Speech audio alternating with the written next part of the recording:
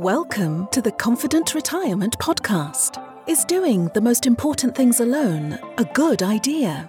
How comfy are you with your choices when it comes to life's biggest decisions? What is real peace of mind with financial confidence, and how can you get it? Chris Fleming and Mark Peachy are the founders of LPF Advisors in Sarasota, Florida. On the show, they bring together the best and brightest minds to share with you how to have a more confident financial picture. They empower listeners with simple, common sense and financial wisdom. And now, here are your hosts from LPF Advisors. All right, I want to welcome everybody to the Confident Retirement Podcast, brought to you by LPF Advisors.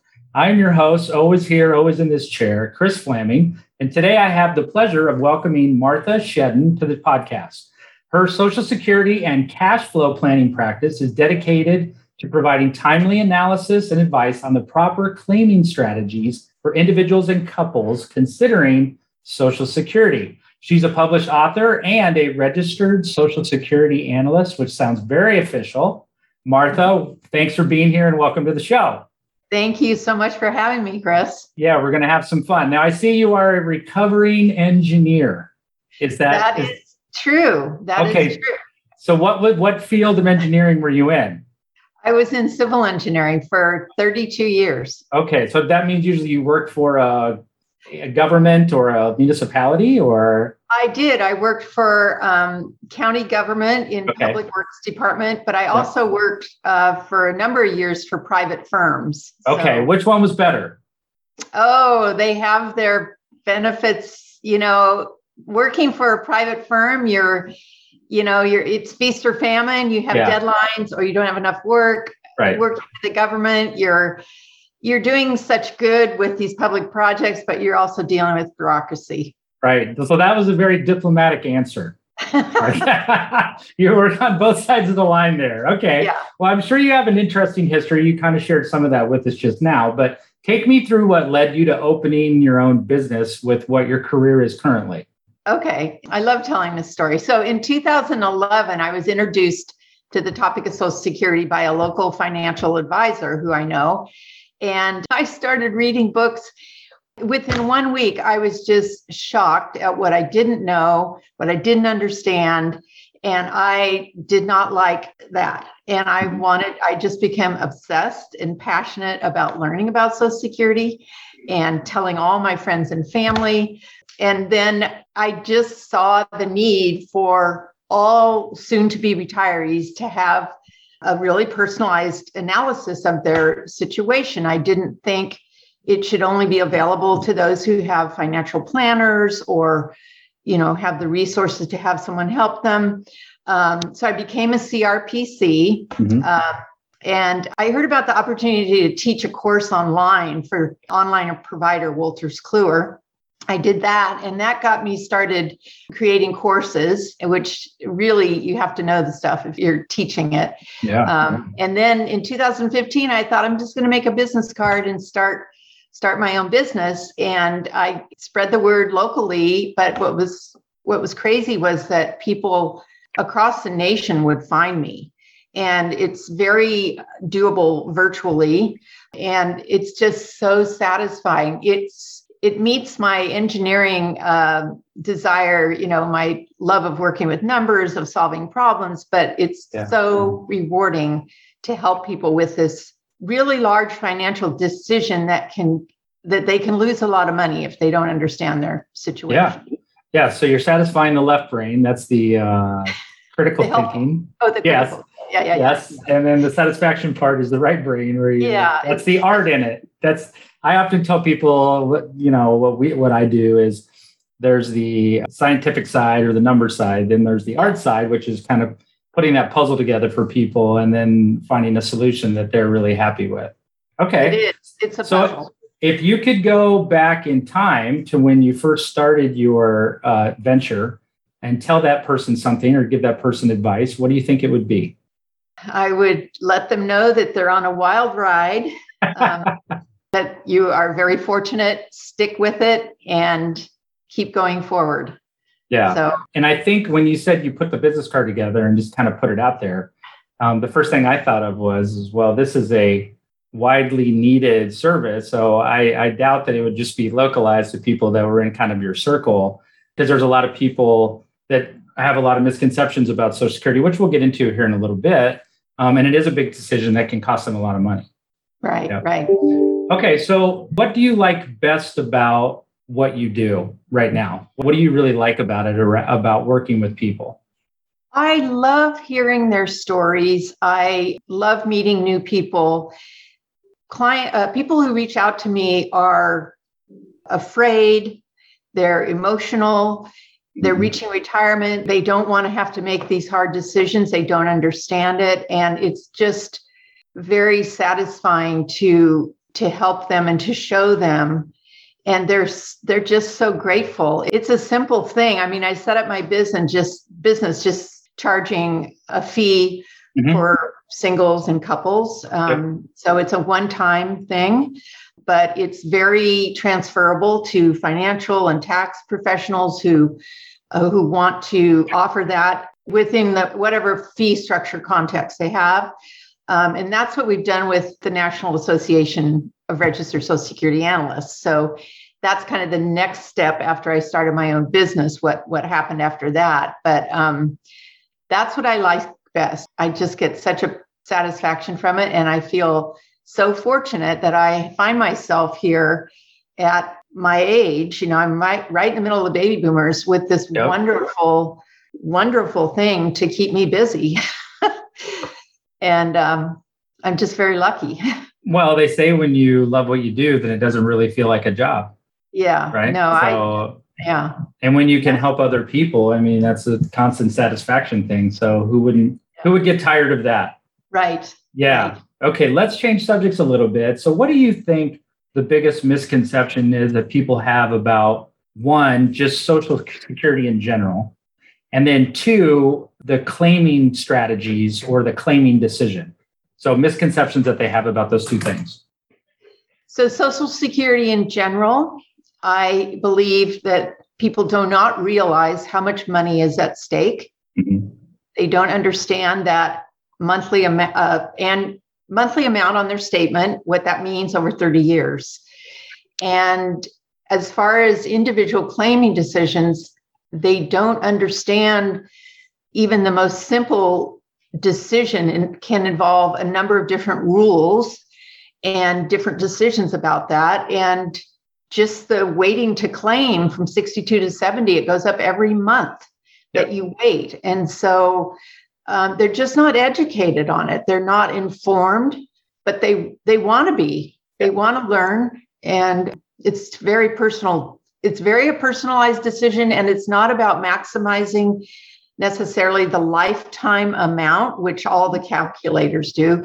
It's making that optimal decision within the context of their own financial situation. Yeah. And sometimes their personal situation. Very much. Their health could play into it or something like that. Very much. Well, yes. And as you know, from working in the public sector, like all government programs, nothing is simple. or easy, or it could be summarized in one page, right? So let's get into some of that. So what do you consider to be some of the main factors or considerations that go into the Social Security claiming decision? So these are some things that always need to be considered. Yes. So, of course, first of all is your working situation. How long are you planning to work? Because retiring from work does not necessarily mean collecting retirement benefits from Social Security. That's right. Yeah. So some people, if they collect early, they don't realize that if they go back to work or they're still working, they're going to be subject to the earnings test until they reach full retirement age. There's many people who are collecting or who are eligible to collect a non-covered pension, meaning they worked as a government or school employee for years, but they also have work covered by Social Security. So that's going to affect their Social Security, and the statement doesn't show that. Right. So that's a big issue. There's many people like that. Divorced. I'm very, very passionate specifically about women and their Social Security decision, because single, married, divorced, or widowed, we still traditionally have lower lifetime earnings. We're often, if we're married to someone who's maybe older than us and maybe likely are the survivor because our longer life expectancy. So, and that includes divorce benefits. A lot of people don't know about those. Yep. Survivor benefits are more complicated. The benefit is you can start earlier at 60, but you can also start and then switch to your own retirement benefits. So that's just a few. Yeah, all the complex nuances. Yeah. If A, then B, then right. C, subsection part Q, right? Yes. Okay. All right. So there's several frequently asked questions that you posted on your website. I encourage everyone to go there. And there are a lot of the hot questions that people typically ask. So I thought we'd do like a rapid fire and you could kind of quickly answer them. I mean, I want you to thoroughly answer them, but I think people should go there and read up on the answers in full. So one of them is when is the best time to collect, right? That's different for everybody, but how do you answer that question? Like, what's the best time for a person to collect? The best time to collect is based on their health, their maximum age of life, their work history, their relationship status, if they're married, single, divorced, widowed, and other financial resources they have that would enable them to wait as long as possible, because always by waiting, you're going to increase your benefit. Right. Yep. Up until 70. Yeah. And that's a big thing. A lot of people don't know. Every year that they wait, it goes up 8% until 70. Actually, the month, right? It increases every month. Every month. I was annualizing it, but that's a big deal because we can't really get those type of returns promised in the stock market. Yes, those things have happened the last few years, but that's not a certainty, as we all know. Okay. So what's the earliest someone can start? Oh, the earliest you're eligible for retirement benefits is 62, retirement and spousal benefits. Right. I want to just add on to that last question, because spousal benefits, the way they work, I won't get into that, but they do not increase if you wait to collect them after your full retirement age. Right. And neither do survivor benefits, but your own retirement benefit does. So earliest is 62, and there's no sense waiting past 70. It doesn't keep going up there. Yeah. And the earliest someone can collect survivor benefits is 60. Right. Okay. 60. All right. Okay. Now, what is the difference between the maximum benefit and the full retirement age amount? Right. So people hear this FRA thing. Is that short for France, or I don't know? What does that mean? And then they talk about my max benefits. So what is the difference between those two? Because they're not the same thing. They are not. And Social Security considers the benefit you get at your full retirement age, which I'll explain in a minute, as 100%. Your full benefit. They call it your full benefit. Right. But the maximum you would collect for retirement is at age 70. Now, our full retirement ages are based purely on the year that you're born and the month. And it's pretty simple. Everyone through 1954 had a full retirement age of 66. Everyone born 55 through 59, it goes up 2 months every year of birth. And those born in 1960 and after, it is 67. So your full retirement age is the month and the year that you were born. And any month or year, plus or minus, the benefits are going to be decreased or increased depending on when you collect them. Yeah. So even though they say it's 100%, that's the full retirement age amount. But the wonky thing there is that the max benefit is 3 years later, right? And 3 to 4 years later, which is 24 to 32% higher. Right. That's important important for people to know. Okay. Right. So let's unlock the mystery here. Let's open up the calculator that they keep up there at the government. How is someone's benefit calculated? How do they figure it out? Because I get questions from people like, is it the last 5 years or is it the last 20? Or what if I go get this part-time job? Am I screwing up my benefit because I'm making less money? So how do they calculate it? Well, they make it as complicated as Absolutely. possible. Right. Yes. But it's so they take your top 35 years. Remember that. Not the last 35. No, not the last.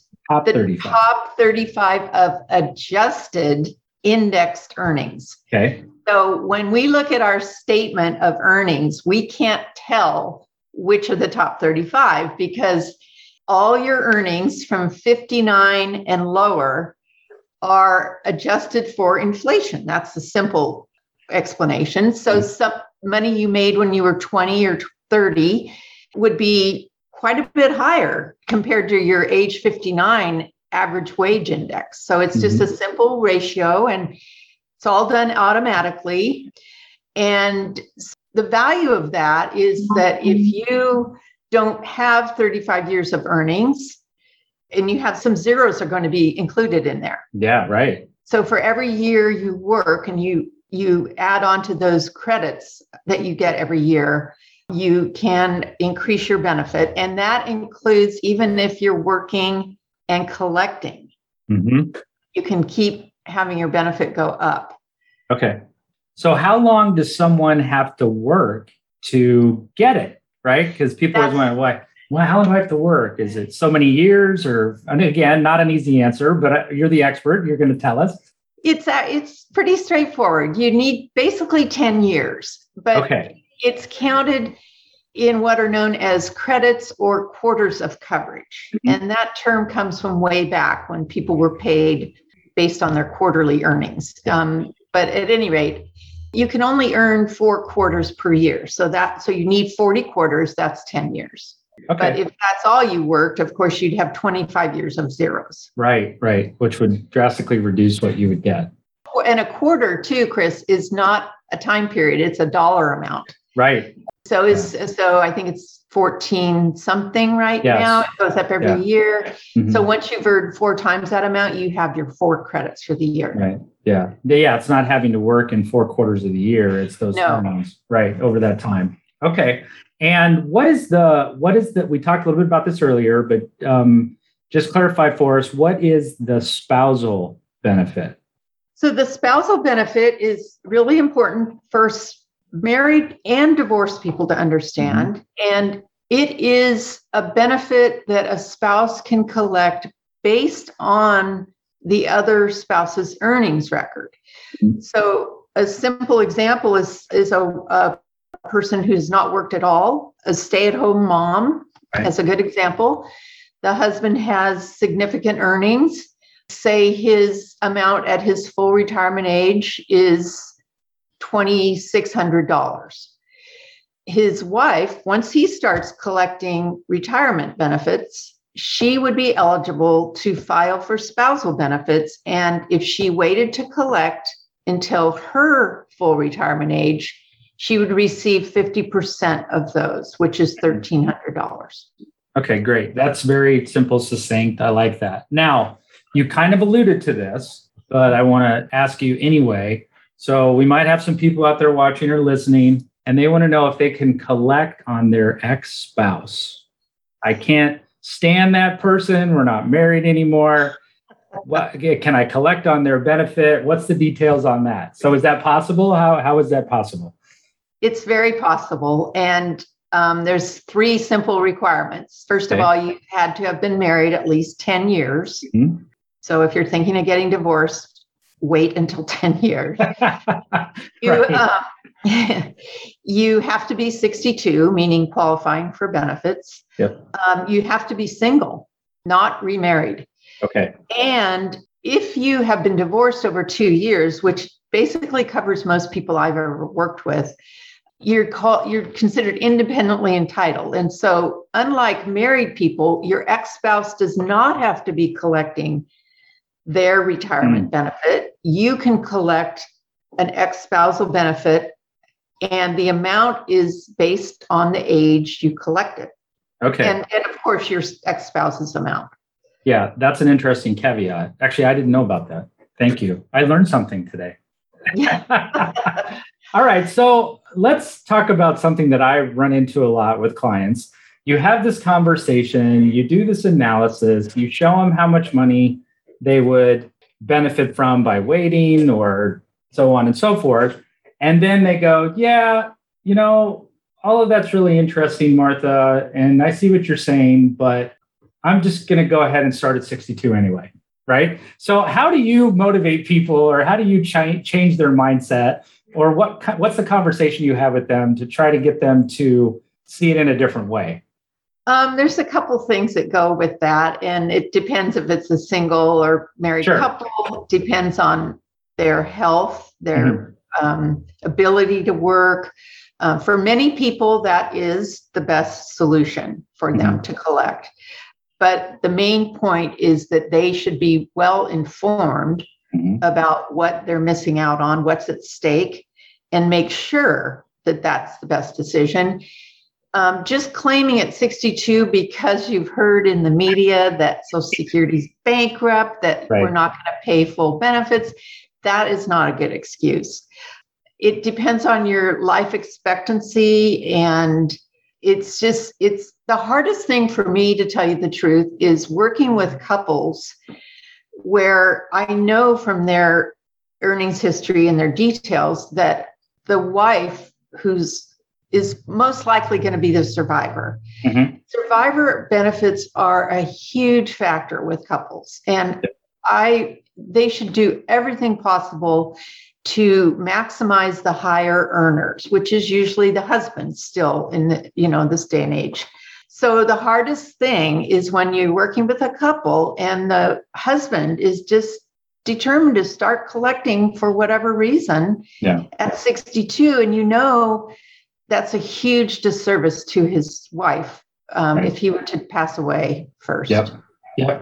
Yeah, I run into that too. That is tough, where even having that survivor benefit for them, be it a higher amount after they pass away, isn't even really a motivating thing necessarily. That is a big struggle. So like in our country, I mean, I often think about, is there any way to get people excited about waiting? Because everyone wants everything right now, and we're all about, instant gratification. And you can see some esoteric reasons, people can sometimes grasp that if they're altruistic, yes, I'm motivated by that to wait. But I think it's tough, especially in our country, because everybody's so excited about getting stuff right now, and they don't want to wait for things. And with Amazon Prime, right, we don't have to wait, right? It's going to be here tomorrow, probably. So, yeah, well, that's why, what at NARSA, our analysts are trained. I mean, we go through the software analyses, and it's not just one analysis. We look at multiple options, claiming ages, and present it in a user-friendly table format that shows you the amount of money. That's the difference, lifetime and especially annually and monthly. And if you can't convince someone that way, then they must be very, very wealthy, or I don't know what, but or what it could be, and what I run into sometimes is that the person isn't motivated by money. You know what I mean? True. So what it also could be, my wife and I have this, not struggle, but she's not motivated by money, but that is something that is a motivator her in her decision making. Where I'm an experiences person. Right. So I'm motivated by the experience of something, not so much about how much it costs or, the delayed gratification part. So I think it's tough when someone's not motivated by, we could make this much more if we delayed. If that's not motivating to them, then that's a tough plot. Now, I know there's not an answer, but that's where I find it's real tough. Well, but that's why it's an optimal decision, because that's a very valid point. There's a lot of people. I've heard the retirement years called the go-go, the slow-go, and the no-go. And the no-go, yes. And the no-go. Yeah. So during the go-go and the slow-go, you do want those experiences. So you want to travel. You want to do what you can where you're able to. And that's a valid reason, given all the other personal circumstances, to start collecting and enjoy that time. Yeah. So it's not a bad thing. Okay, let's switch gears. What would you say is your biggest life accomplishment so far? Well, I'd have to say my 2 children, first of all. Awesome. But yeah. Well, and it could be personally or professionally. That's my biggest personal, but I think I'm in the middle of it right now, to tell you the truth. After I was teaching online courses, and I was contacted by Michael Rosedale, and he and I formed the National Association of Registered Social Security Analysts in 2017. And we launched that program in 2018, and it is really taking off. And it's so exciting for me to spread the word that all pre-retirees should be looking for someone with this designation to help them, whether that is their financial advisor that has the designation, or, someone like me that started their business on their own. But I want everyone to get help, to be informed about their decision. And it's an awesome opportunity for the financial market space, any financial or tax professional, to go through our program and learn to do that. And it's just a necessity for retirees. And I see our company growing, and it's super exciting. So, yeah, that's fantastic. So outside of your practice, tell me something that you're really passionate about personally. Personally, I am passionate about a lot of things. I love to travel. Okay. I'm active. I like to hike and ski and, do things with my son and his girlfriend. And I like to go to Hawaii and go to national parks. My husband and I bought an Airstream last year, and we use every opportunity we can to go off in our trailer with our dog. I love to read, garden. I could keep myself busy for real easily if I wasn't working. Sounds like it. Yeah. Well, and it sounds like you've reached that envious position where your adult children like you. We're best friends. Good. That's good. That's great. Yeah. Have you experienced that? I'm hoping for that. Now I have the white hair, I have the gray hair, but I'm relatively young. So I do have 4 kids, but they're all under the age of 14. So I still am going through that thing, and then hopefully they'll get to where they're adults and they like me again. So it's the most wonderful, wonderful thing. Yeah. Cool. That's cool. So a couple other Social Security questions, and these are just things like I want your opinion on. So there's a lot of talk about the deficit. We mentioned this earlier. Oh, I'm just going to take it because it's going to run out of money anyway, and I'm going to get my benefit before there's nothing left. And then I joke with the clients, I'm like, well, I'll keep paying in for you. Don't worry. I'll keep contributing out of my paycheck so it'll keep going. But what do you think, how do we fix the Social Security deficit? The challenge is that it just keeps getting kicked down the road. They keep kicking the can, right? No one wants to make the hard decisions now to try to shore it up. So what do you think, this is personal opinion, what do you think the fix is, or what are the fixes?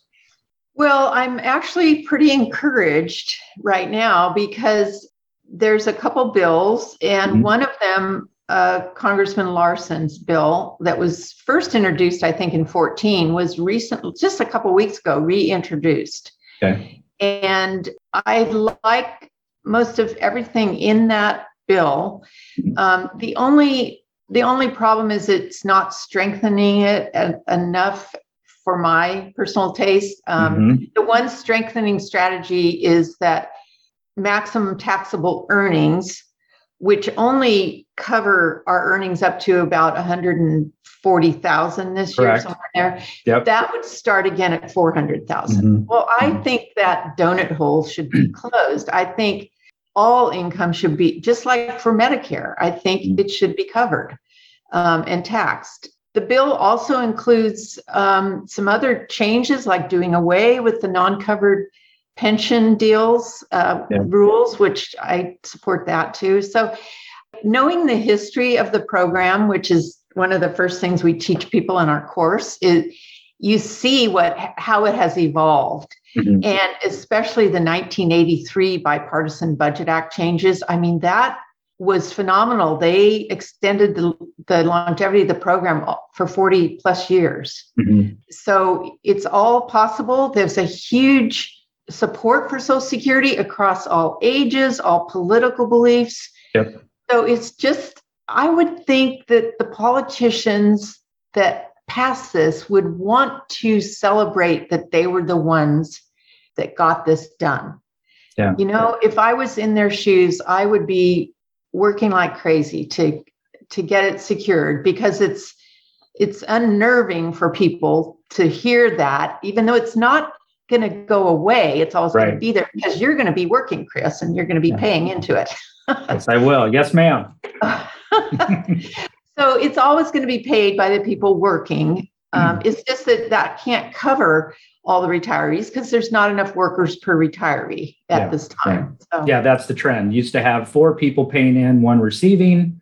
Now 2 people paying in, 1 getting it, and that's what they're concerned about. Yeah. So let's pretend that it doesn't get fixed. They can't come to agreements. They keep kicking the can. We never get term limits in Congress or Senate, so it's not politically a good idea to mess with it.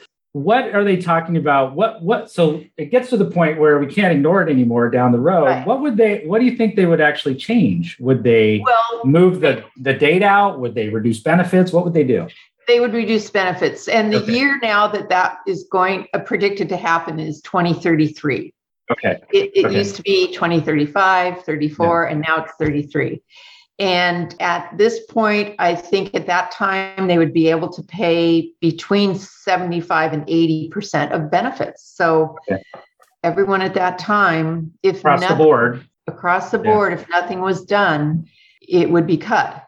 And I can't see that happening. Yeah, let's hope not. Being allowed to happen. Right. Yeah, I don't like to think in terms of doomsday stuff, but hey, who knows? Well, who knows? 2 years ago, we were going to have a pandemic. I was going to say that. Right. Okay. So this is the question that I've been waiting to ask you the entire time we have been together. All right. So my clients come in, I ask them, well, do you know what you're going to get for Social Security? And they say, well, I used to get these statements every year. They used to send it in the mail, and then they just stopped, and I don't get them anymore. And I know I have to go online, but are they ever going to start sending me the paper ones again? So do they send paper ones now? What age do they start doing that? And why did they do that? That's such a good question. I'm so glad you asked that. It was, I remember that. I still have some of my statements. Right. You look forward to it. Yeah. But they're moving towards everything online, which is great. And so everyone, once they start working at 18, 16, whenever they start working, they should set up a My Social Security account. It's very, very easy. And then they should check their earnings every year and make sure that their record reflects their true earnings, because it's very hard to fix those if they get messed up down the road. But there is just within the last month, the Social Security released the new statements, and they also will start sending statements to those 25 years and older who have not signed up for a My Social Security account. Okay.